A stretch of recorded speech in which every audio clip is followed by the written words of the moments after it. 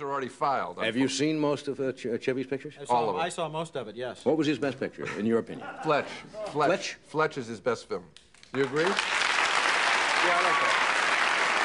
I thought that was Yeah, that was great. You can't tell me was that... also a very good picture. You can't tell me that Vacation, the first one, was not funny. It was funny.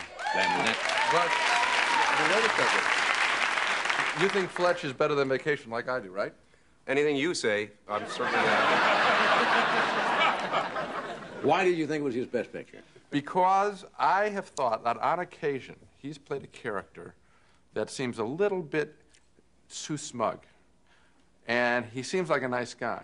In Fletch, he was a nice guy pursuing a goal, and I felt warm for him, and I had a rooting interest in him, whereas sometimes, if he seems a little smug, I'm a little standoffish from him. I thought it was a great script, and I thought he personally came across in the warmest possible manner. Well, also, he had a director, I think, who really... You like that. You like that. You like that. He had a director who, I think, gave him a certain amount of discipline, and there is a tendency, I think, when comedians who have a... I'm not doing anything. Are you doing what you did on Saturday Night Live? I'm not doing it. Have a... I'll tell this to you. I'll tell you what you do. Let Chevy do what he used to do in Saturday Night Live during the news thing. You go ahead and talk and let Chevy do what he used to do. That'd be fine. Okay, fine. If I can remember what I was going to say. There is a tendency for somebody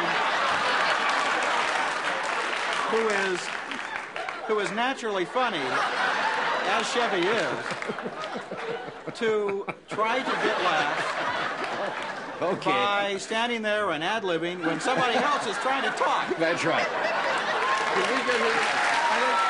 I did it. That was it. I will take care of that. Now,